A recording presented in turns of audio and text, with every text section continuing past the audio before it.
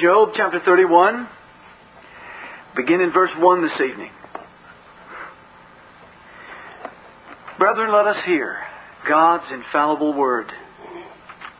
I made a covenant with mine eyes. Why then should I think upon a maid? For what portion of God is there from above, and what inheritance of the Almighty from on high?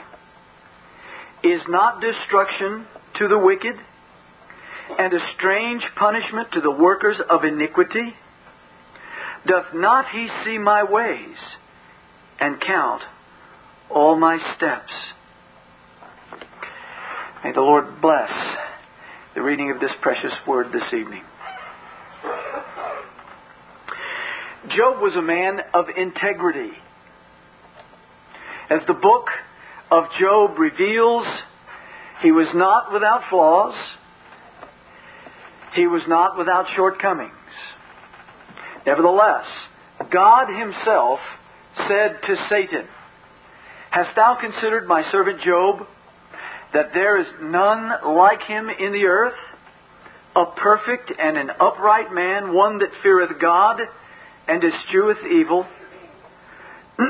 The word perfect means blameless, means having integrity, moral purity. And the word eschew, it's a wonderful word, and one we don't use very often anymore, but eschew means to flee from, to avoid, to shun. When it says that Job eschewed evil, it means he fled from it. He avoided it at all costs. And because of his love for his God, because of his integrity, and because of the fact that he avoided, because of the fact that he shunned evil, he had made a covenant with his eyes. He had entered into a solemn, oath-bound promise, so to speak, to guard his heart. In other words, as a blameless and morally pure man, he knew that gazing upon young virgins and contemplating their physical charms could become a slippery path to sin. He knew that his eye gates could lead him into immorality. And because of his awe and fear of his God, a wholesome, healthy, loving fear, he had covenanted with his eyes. He had entered into a solemn vow to avoid images which could be an easy path to sin. He was a man of integrity. Now, Job understood that God's portion from above was destruction and calamity to the wicked. This is what he says. Likewise, he knew that every part of his life was always under the loving and careful scrutiny of God's watchful eye. Again, this is why he said, I made a covenant with mine eyes. Why then should I think upon a maid? So his own heart's desire was to shun evil, to flee from it, if necessary, to guard his mind. Why then should I think upon a maid? And to remain morally pure. This is the whole point. Now, this would mean self-denial, and it would mean self-control. Two things that today are not popular words. But these things are in the Scripture for a very good reason. Men are particularly prone to this sin. And God has given us here the inner workings, so to speak, of a man of integrity, so that we might learn something from him. There are many things to learn from Job, and certainly many things to learn in this particular passage. But I want us to focus on tonight the fact that he made a covenant with mine eyes, he said. That's our title. A covenant with mine eyes.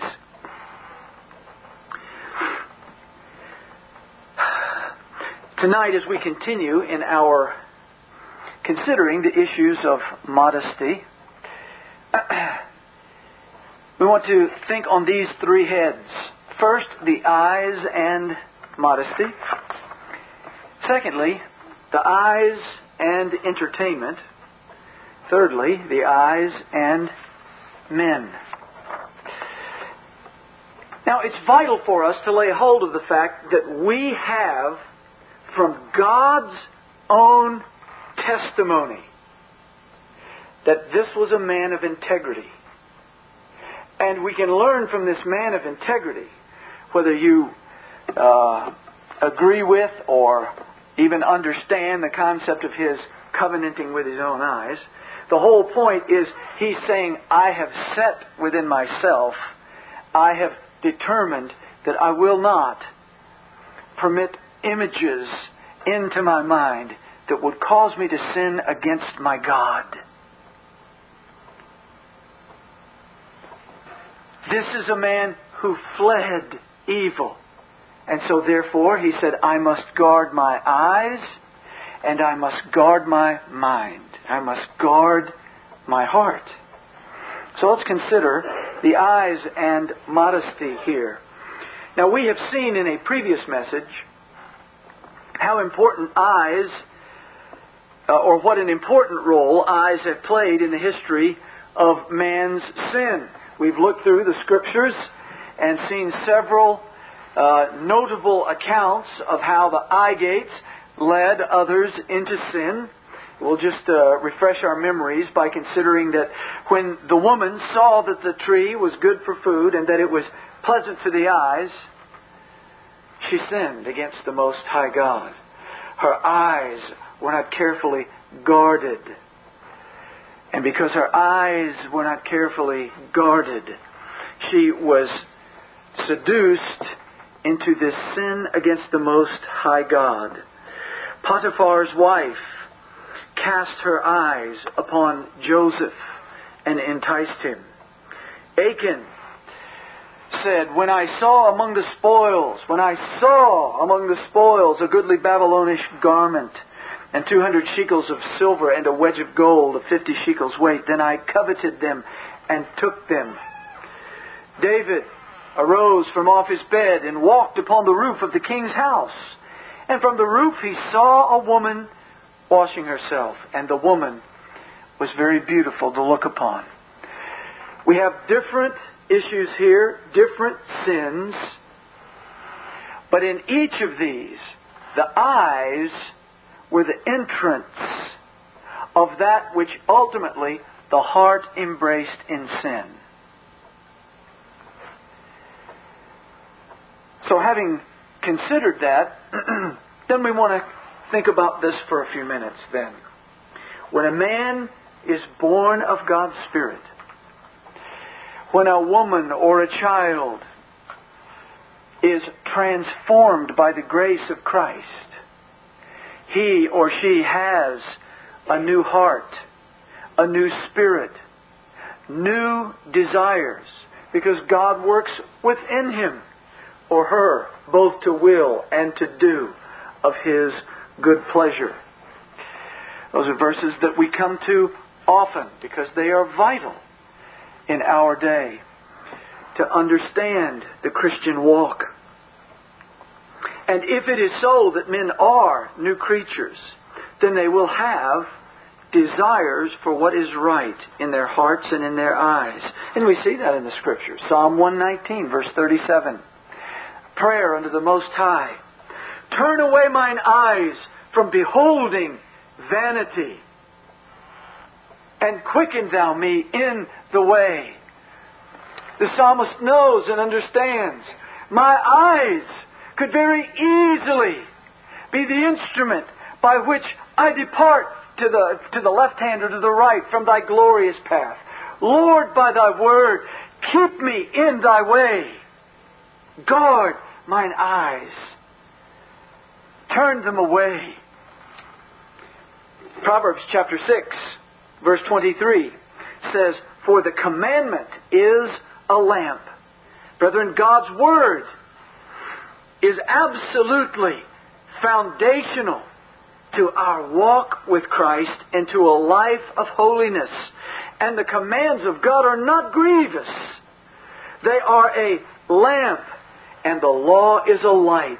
And reproofs of instruction are the way of life. We constantly need to be sharpened, reproved, exhorted from the Word of God. And unto what end? The wisest man that ever lived, apart from the Lord Jesus Christ, said, "To keep thee from the evil woman, from the flattery of the tongue of a strange woman. Lust not after her beauty in thine heart, neither let her take thee with her eyelids. For by means of a whorish woman, a man is brought to a piece of bread, and the adulteress will hunt for the precious life." Brethren, this issue of our being pure is not simply a recommendation for a happy life. It is the way of life for holiness and purity according to God. He has commanded us and told us to walk in purity. There is a desire for purity, and there is instruction for purity. Here is a father yearning for his son and pleading that he take heed. Now, the Scripture tells us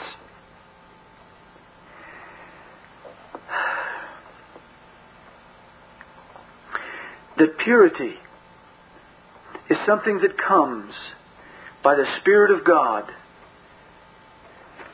We can actually even say, as Timothy tells us, that we are to gather together in worship with those of a pure heart. Now, there are those who would say, this is bad language. This is not right language. Nobody can have a pure heart. Brethren, this is the Word of God. It says, gather and meet with those who have a pure heart. Who are they? Those that have been born of the Almighty God. They do have pure hearts because they have a new heart given by God. And that pure heart longs for pure things. Does this mean we're never tempted? No, of course not. We are always tempted.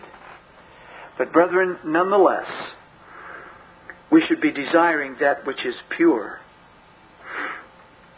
Now, let's consider the world's intent for just a few minutes when it comes to clothing then. Let's take all of this and put it into the context of clothing.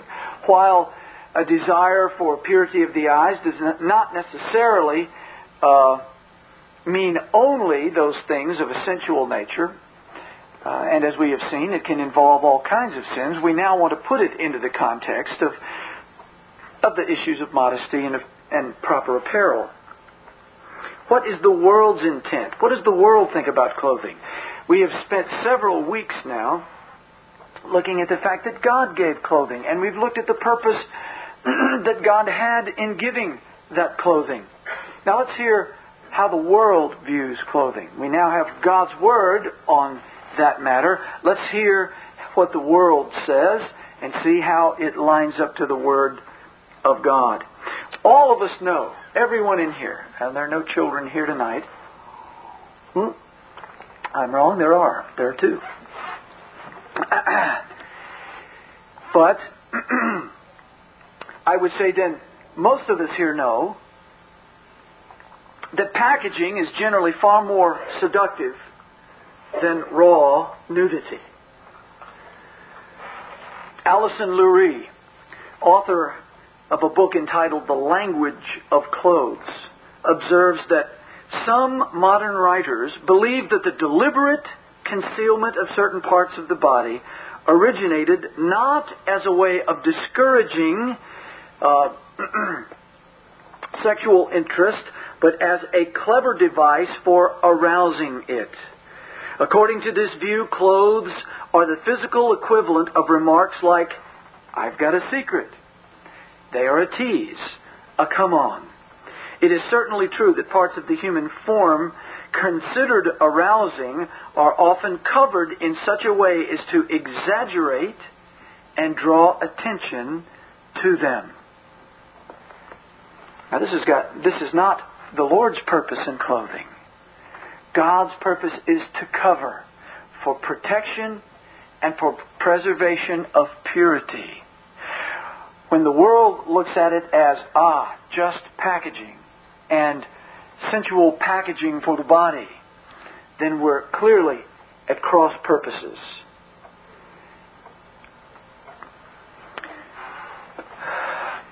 Kidwell and Steele, also writers on this subject, add that clothes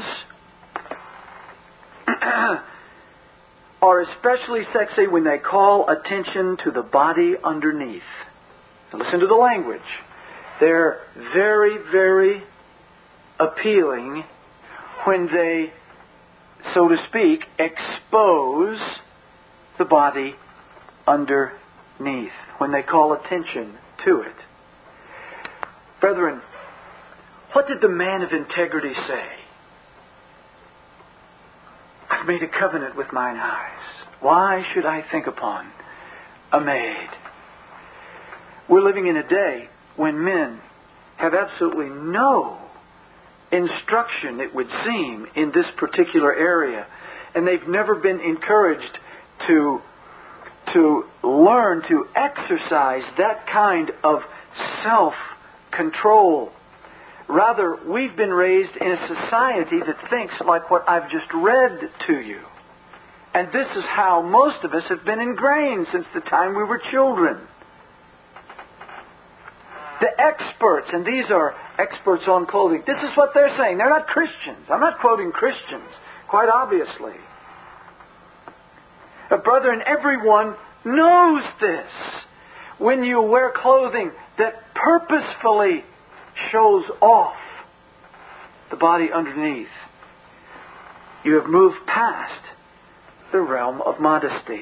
The fashion industry does not believe that the principal purpose of clothing is to cover the body, which is what the Scriptures plainly show us was God's intent. The fashion industry believes that the principal purpose of clothing is sexual attraction. Therefore, if that's what they're thinking, that's how they're going to design the clothing. I have heard Christian sisters saying, well, I'm not attempting to be provocative. And I understand that. And I'm thankful to know that you're not, because that would be absolutely hypocritical and sin against God. On the other hand, if you are continually adorning yourself in that which is designed to be arousing, you will be arousing whether that's your intention or not. It especially has no place in the worship of the Most High God. This is the very opposite of Christian modesty.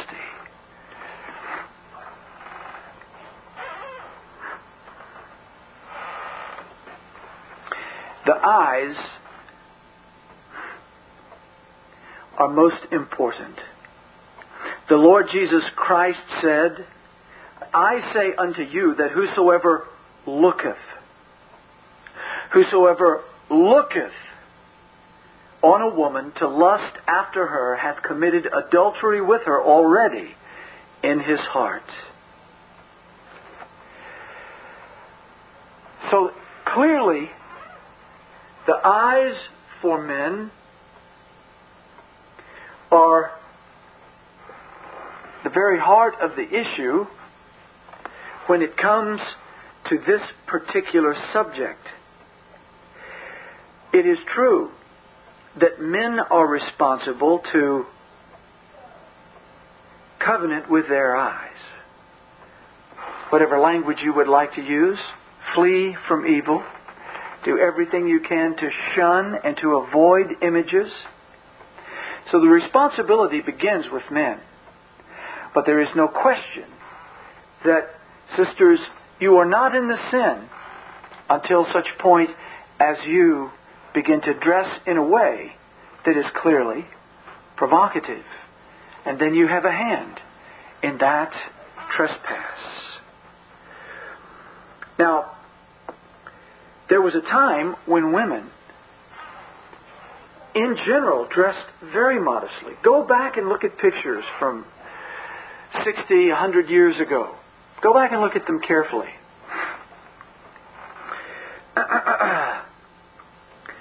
You could tell who the whorish women generally were. Brother, it's very difficult today to find a woman who dressed modestly enough to not be considered in the whorish way of dressing. That would be a shocking statement to many of the women that walk into Walmart, the way they're dressed. But it is the fact nonetheless. We have become utterly desensitized to what we wear. Now, where did that desensitization come from? Well, I can at least give you this recommendation this evening. We want to talk about the eyes then and entertainment. How many preachers were raised on TV? A more shocking question might be, do we know any that weren't? Do we know any in this country that were not? One thing is certain, it's quite difficult to find one who hasn't been influenced by Hollywood, whether he grew up with the TV or not. Why is this an important issue? Because, brethren, until the pulpits make this the biblical issue that it is, it will be yawned at, laughed at, cast behind the back, dumped into the waste can of peripheral issues not to get upset about. Brethren, it is because the pulpits have become deathly silent on this. And one of the reasons the pulpits are silent is because we have several generations of preachers now who have been desensitized. The Apostle Peter says, "Wherefore gird up the loins of your mind, be sober, and hope to the end for the grace that is to be brought unto you at the revelation of Jesus Christ, as obedient children, not fashioning yourselves according to the former lusts in your ignorance, but as He which hath called you is holy, so be ye holy in all manner of conversation, because it is written, Be ye holy, for I am holy." God Himself is the standard. We look to Him and His holiness, Him and His righteousness, Him and His purity. And then we are to fashion ourselves accordingly. Far too many of us are still fashioning ourselves according to the way we grew up, the way we were raised, what we saw on television, what we saw on the big screen, and what we saw in our culture. That's what told us was normal, not the Word of God. And when the Word of God is silent, brethren, the word of man gets very loud. Our former lusts all originate in one place, and that is our mind. Sad to say, many good preachers, though commanded to mortify the deeds of the flesh, have tenaciously clutched to the notion that somehow television and movie watching is neutral. I mean, I have at least a little more respect for those who say, well, it's not neutral. I just try to, pick out the bones and throw them away and keep what's good. This idea that somehow or another that this is neutral is absolutely ludicrous. Hollywood isn't neutral. And they will tell you they're not neutral.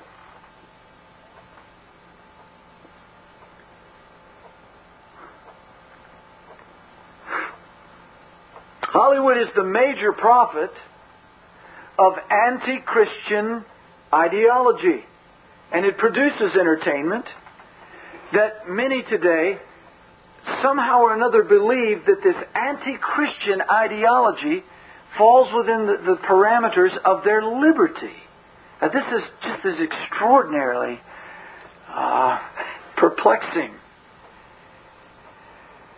Hollywood is not neutral, and it exercises its liberties all the time, getting louder and louder and louder.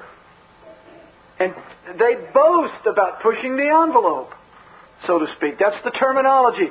Bolder this new season. Bolder movies, more intense nakedness. And brethren, this goes back to the very beginning of it. Again, I read you a quote. It says, as early as 1914, when Max Sennett recognized the box office appeal of parading bathing beauties on the silver screen, the cinema began to carry on a passionate love affair with the swimsuit. Film stars watched their careers take off like rockets on the strength of publicity shots showing them in swimsuits. Why? Because they were naked. They were bearing themselves. This is why their careers skyrocketed, and this is why Hollywood used it. And what did the Christians do?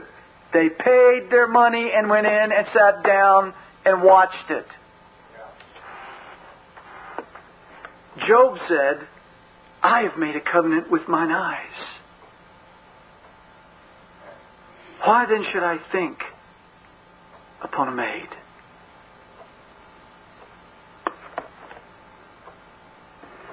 Hollywood's role in undressing America cannot be overstated.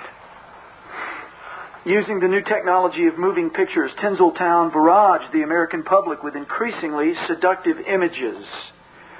This kept the tantalizing threat of public nudity constantly before the eager eyes and minds of our culture. Brethren, when children go in from their youngest days and sit before these images, it fills them, informs them, instructs them. This is all right. This is normal. And no one's making any noise about it. And on a rare occasion, when one of those strange people does, you just ignore them. See, the cinema was an inexpensive form of entertainment during the Depression. And it drew multitudes into the theaters. Virtually everyone could afford to go to the movies, because they offered escape from the crushing difficulties of that era.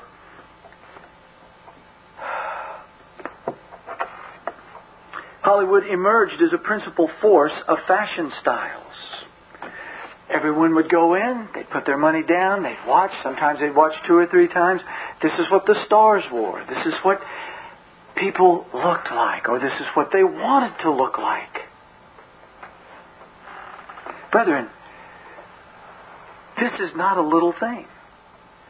Our culture has been informed by a voice other than God's about how to dress. And this is the primary voice in it. A little tiny spot on the map, pumping out image after image, saying this is life, this is natural, this is normal.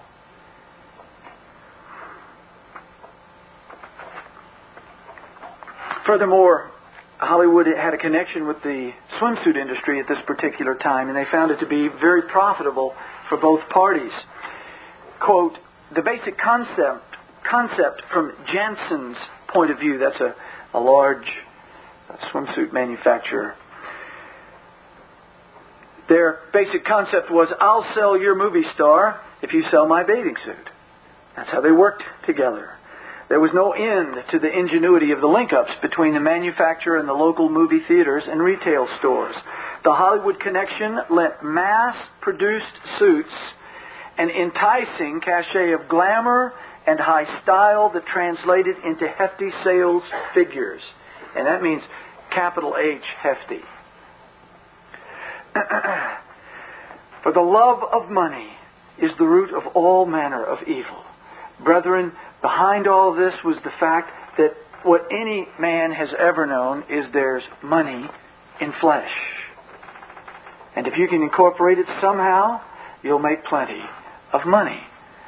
Advertisements know that. Look at the billboards in this town. There are some billboards that are absolutely disgusting in their wretchedness. But they're instructing children every single day as people go up and down. And it's not shocking to the people of this city because they sit in front of that little tube every day. And they see the same things. But if you take those things out of your life, put them away for just a month, you'd be astounded how the sensitivity begins to come back a little bit. It's only when you pound it over and over and over and over, you just go dull and numb and you don't think about it anymore.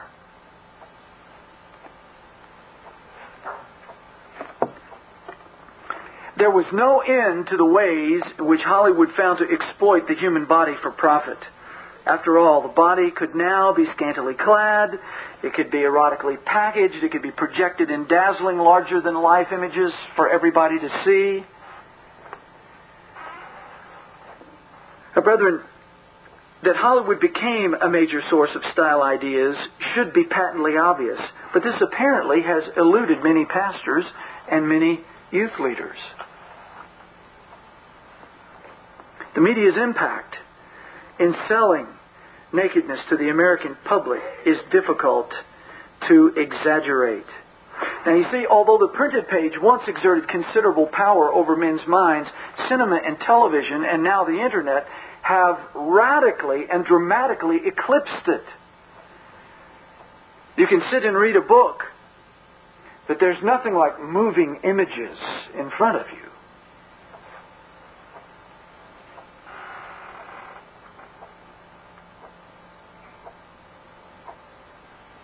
What was once simply abstract fantasy in the darkened minds of men became the new reality for our entire nation.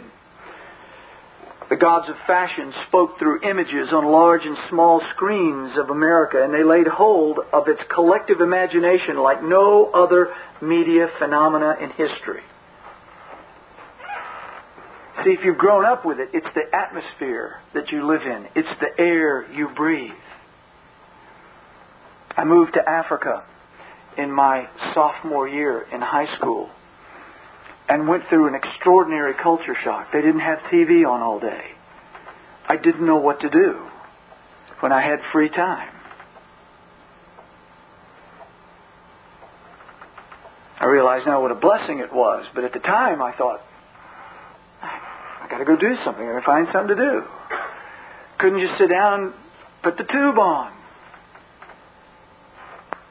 But the amazing thing about it was that once I was in another culture, I began to realize the extraordinary difference of what not having these images around you all the time was like. It was remarkable. We live in an image-laden society, and it controls our thinking. Job understood that years and years and years, centuries before there was ever a silver screen. He couldn't go down to Walmart and buy a poster. He couldn't walk into one of these convenience stores and buy pornography. He couldn't turn on the internet and see the filth there. He couldn't walk into a movie theater. And yet, he understood something about images. I've made a covenant with mine eyes.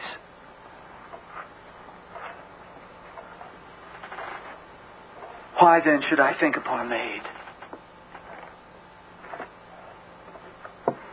We not only think about them, we live and breathe those images all the time.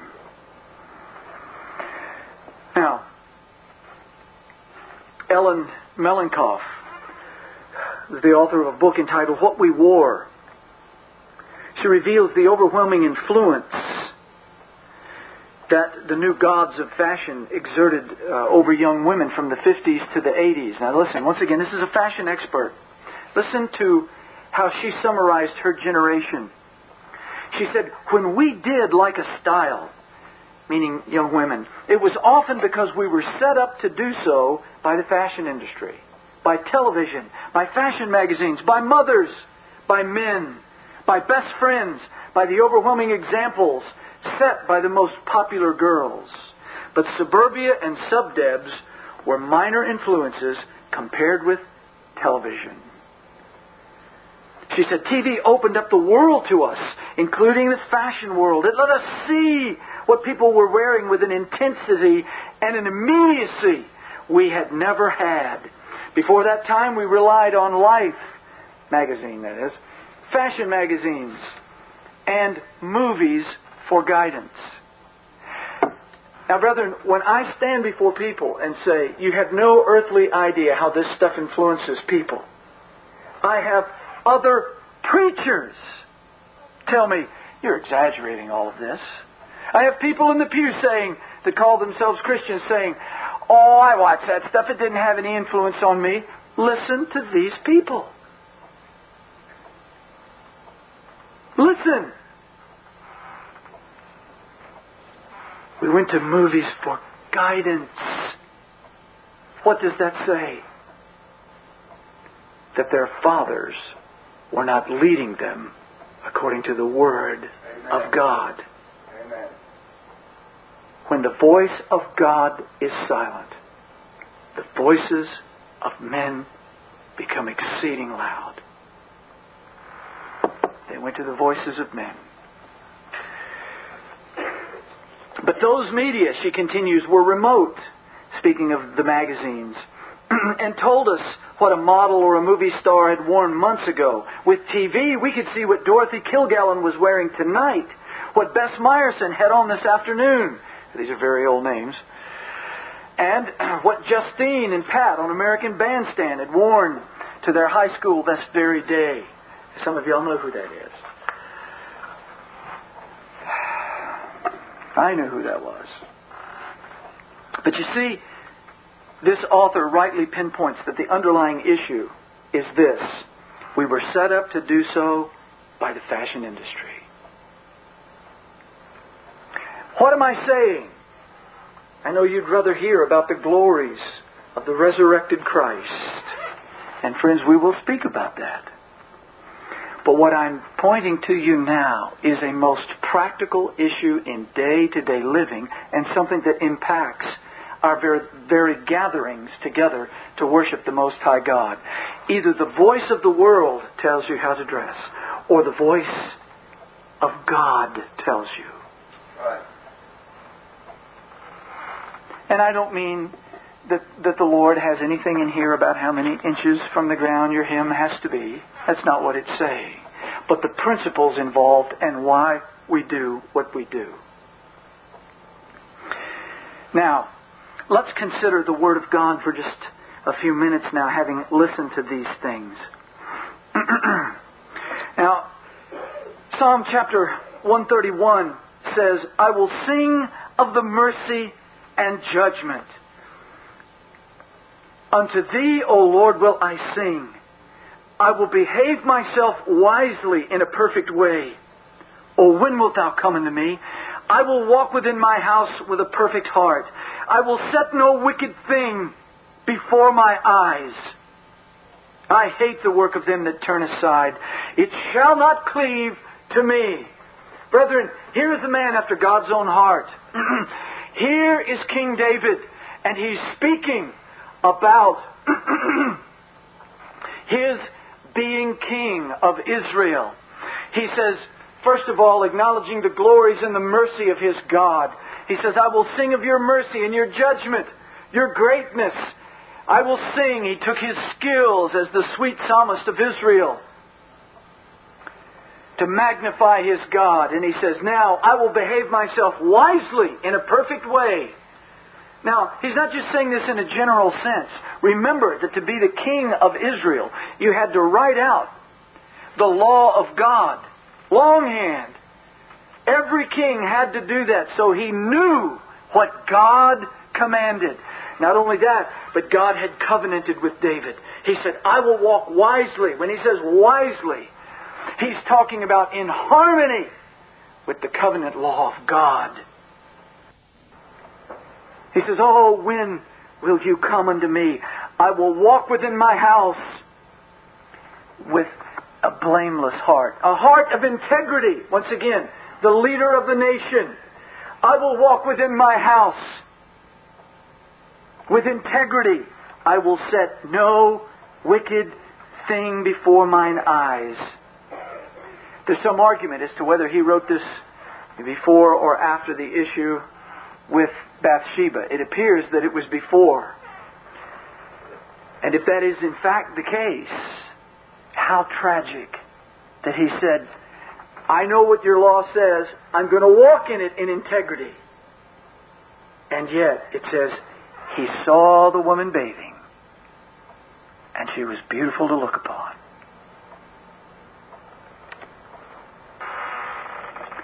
I will set no wicked thing before mine eyes. Now there he's speaking in a general sense. No wicked thing. I don't want to look at things that will lead me into wicked business dealings. I don't want to look into things that make me covet. I don't want to look at any and all kinds of things.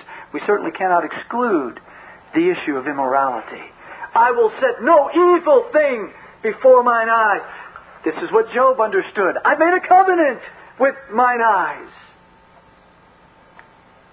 Oh, that the men of this nation, the professing Christian men, would seek after the God of purity and learn how to govern their eyes. Isaiah 33 verse 15 says, He that walketh righteously and speaketh uprightly, he that despiseth the gain of oppressions, that shaketh his hands from holding of bribes, that stoppeth his ears from hearing of blood, and shutteth his eyes from seeing evil, he shall dwell on high. Brethren, do we shut our eyes from seeing evil? Now he's not talking about running around like a coward, not looking because we're afraid to look at things. He's talking about guarding the heart, shielding the heart and the mind from that which seduces. It says of this one, Thine eyes shall see the King in His beauty. Brethren, let us shut our eyes from seeing evil, that we may see the King in His beauty.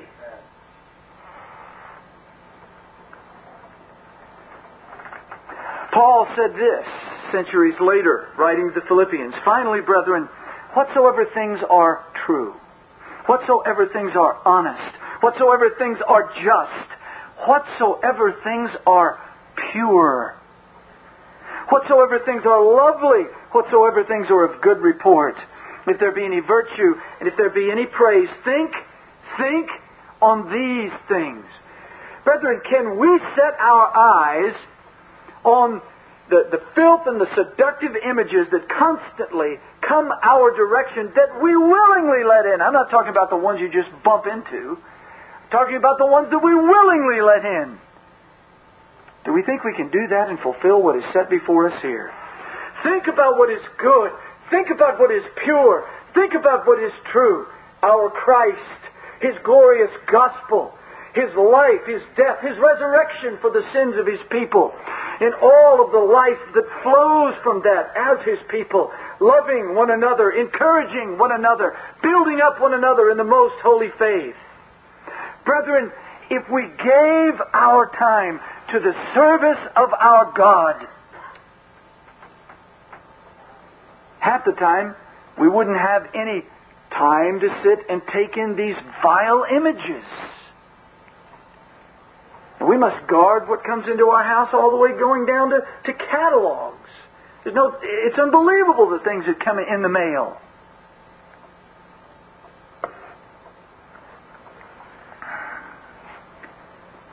Men, do you guard your eyes?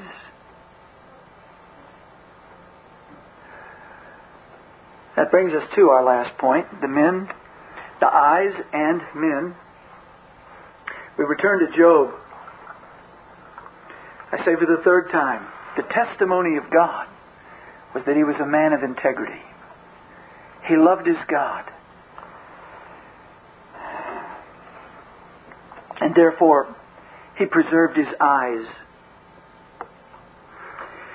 Proverbs, once again from the wisest man that ever lived, Solomon said, "Keep thy heart with all diligence, for out of it are the issues of life." To keep means to guard. Guard your heart. Again, this is what Job understood. I've made a covenant with my eyes. Why should I think upon a maid? He was guarding his heart. If David would have just guarded his heart, he would not have brought a curse upon his family. Deuteronomy chapter 4, verse 9, speaking to men, says, "Only take heed to thyself and keep thy soul diligently, lest thou forget the things which thine eyes have seen, and lest they depart from thy heart all the days of thy life." He's talking here about the good things that God has done for them. Take heed, guard your soul, or you'll forget the good things. He says, "But teach them thy sons and thy sons' sons." Take those good things, the things that God has done. Whatsoever things are true and honest and pure and good, and teach them to your sons. It is tragic that a father's testimony would say, "Yes, part of my legacy to my son was the television that he now watches in his home and is raising his grandchildren in."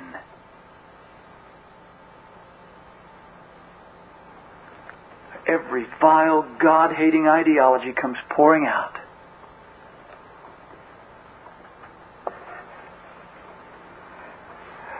Oh, the heart. The Lord Jesus Himself said, "For from within, out of the heart of men, proceed evil thoughts." Job said, "Why should I think upon a maid?" Evil thoughts, adulteries, fornications.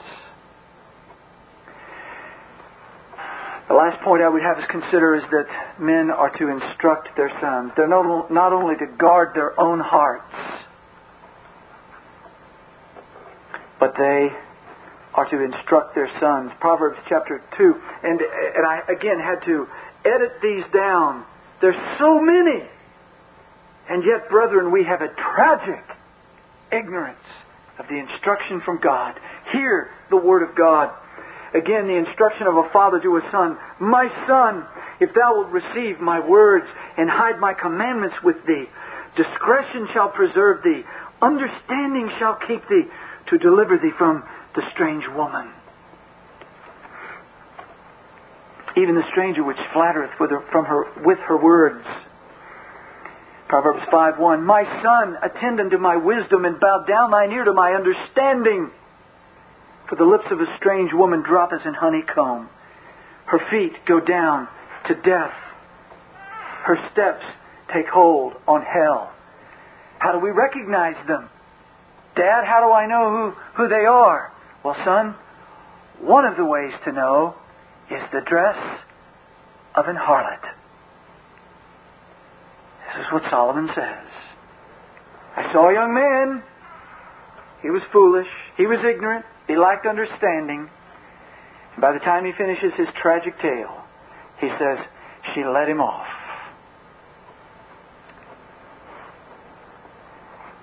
How did she greet him? With the attire of an harlot.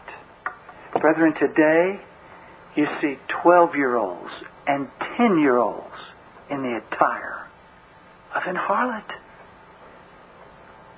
Young men could never look at them and think purity, holiness, goodness, chastity. They think they want to look that way now, after they have been used, abused, and cast off by men who look for women like that. They will realize they can never reclaim what they lost.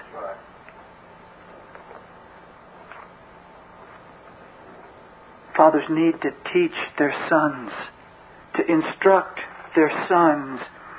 Proverbs 6:20, "My son, keep thy father's commandment, and forsake not the law of thy mother, to keep thee from the evil woman. Lust not after her beauty in thine heart." There are those that say that Job is the first book written in the Bible. That it was actually written before any of the rest of the Scriptures. No one can prove that. But brethren, stop and think. It's certainly one of the earliest, if it's not the very earliest. And what do we have out of the lips of a man who didn't have television, movies, DVDs, internet, billboards? What do we hear? From a man that God declares to be a man of moral purity. I made a covenant with mine eyes. Why then should I think upon a maid? We say, what do we do at this point? Our society's too far gone. No, brethren, we can today cast ourselves upon the mercy of the Lord Jesus Christ. We can today honor and glorify the King of Kings and the Lord of Lords. We can live as He has called us, and we can encourage and we can instruct. Brethren, the Lord Jesus Christ is our model. The very glories of Romans 8 and predestination is that we have been predestinated to be conformed to His image, not Hollywood's. Christ has saved His people to make them holy. There should be a fragrance of purity, of goodness about them, because it was all about Him. Filled with the Spirit of God, the Scripture says, He went about doing good. He was always about preaching, always about instructing, always about drawing men into the path of life. Brethren, no matter how dark it gets in our country, we can walk that way by His grace and His mercy. And we can raise our children, and if we cannot raise them, if they're grown already, we can do all that we can to encourage them and to do all that we can for our grandchildren and their children as long as we have breath. Christ saves sinners, and He saves them and cleanses them and makes them like Himself. Not like the world. He'd already done a work in a man thousands of years ago who said, I've made a covenant with mine eyes. Why then should I think upon a maid? May the Lord Jesus Christ in His mercy help us to walk in purity and in righteousness. Brethren, let us encourage, let us be gracious, but let us be firm and walk in these things to the glory and praise of the Christ who hath saved us. This Reformation audio track is a production of Stillwater's Revival Books. SWRB makes thousands of classic Reformation resources available, free and for sale, in audio, video, and printed formats. Our many free resources, as well as our complete mail-order catalog, containing thousands of classic and contemporary Puritan and Reformed books, tapes, and videos at great discounts, is on the web at www.swrb.com. We can also be reached by email at swrb@swrb.com, by phone at 780-450-3730, by fax at 780-468-1096, or by mail at 4710-37A Avenue, Edmonton, that's Edmonton, Alberta, abbreviated capital A, capital B, Canada, T6L3T5. You may also request a free printed catalog. And remember that John Calvin, in defending the Reformation's regulative principle of worship, or what is sometimes called the scriptural law of worship, commenting on the words of God, which I commanded them not, neither came into my heart, from his commentary on Jeremiah 7:31, writes, God here cuts off from men every occasion for making evasions, since he condemns by this one phrase, "I have not commanded them," whatever the Jews devised. There is then no other argument needed to condemn superstitions than that they are not commanded by God. For when men allow themselves to worship God according to their own fancies, and attend not to his commands, they pervert true religion. And if this principle was adopted by the Papists, all those fictitious modes of worship in which they absurdly exercise themselves would fall to the ground. It is indeed a horrible thing for the Papists to seek to discharge their duties towards God by performing their own superstitions. There is an immense number of them, as it is well known, and as it manifestly appears. Were they to admit this principle, that we cannot rightly worship God except by obeying his word, they would be delivered from their deep abyss of error. The prophet's words, then, are very important, when he says that God had commanded no such thing, and that it never came to his mind, as though he had said that men assume too much wisdom when they devise what he never required, nay, what he never knew.